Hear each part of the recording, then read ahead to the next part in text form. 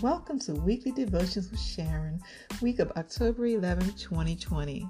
The power of faith, or can't lose with the stuff we use. Matthew 9:29. Then he touched their eyes and said, according to your faith, let it be done to you. Hebrews 11:6. And without faith, it is impossible to please God, because anyone who comes to him must believe that he exists and that he rewards those who earnestly seek him. Do you know the difference between belief and faith? Belief, simply put, is an intellectual acceptance of facts or information. We're exposed to principles, ideas, and we may in time come to accept them as true. But faith, it goes much further. Faith is when we act on what we believe. It's when we put wings to our convictions. Faith can't be faith without action. And we can believe many things and never act on those beliefs. But faith, you've heard the scripture, faith without works is dead. And it's true, without action, it's really not faith. An interesting thing about beliefs, they're subject to change. What happens when we have a crisis of faith? We experience something in our life that causes us to question God or certain truths we've held on to.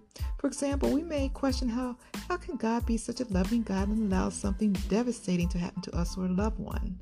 And how many times have you heard someone say, I used to believe in God until, well, you fill in the blank. Or we have experiences within our culture that don't necessarily line up with the word, and we may question the validity or the relevance of a particular biblical principle we believed for so long. So our beliefs, even those we may hold on to for some time, may shift. But faith, real faith says, not only do I believe, but I'm going to take action on those beliefs. As a result of my convictions, I'm going to start or stop doing X, Y, or Z. So when we add faith to our beliefs, when the two work together, watch out. There's nothing we can't do. But let me first say that the kind of faith I'm talking about is that which comes from hearing and hearing through the Word of God. And that's found in Romans 10:17. That's biblical faith, faith imparted to us by God. And through it, we become unstoppable. But the problem is, many times we say we have faith in God and believe His Word, but in actuality, we really don't. For example, we say we have faith that God will supply all our needs. But then we toss and turn at night, wondering how we're going to keep the lights on or meet next month's rent or mortgage.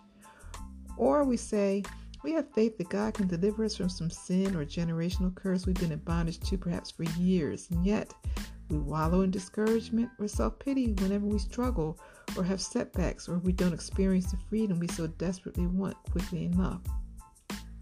In these two examples, real faith coupled with powerful belief enables us to experience peaceful sleep in spite of the pile of bills sitting on the desk.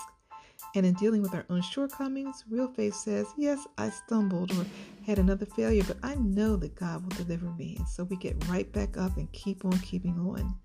A righteous man falls 7 times. We've all heard that scripture, but he gets up every time. Real faith marches right through the enemy's attempted guilt trips. In addition, in both situations, real faith actively takes steps to engage in behavior that demonstrates faith, like openly expressing gratitude to God for His provision instead of yielding to the temptation to worry, or having a preset plan of action for when we do face setbacks. When we demonstrate our faith through action, we set into motion a way of life made up of daily habits fueled by our biblical convictions that set us on the course to success. This act of faith enables us to experience the abundant life Christ promised us.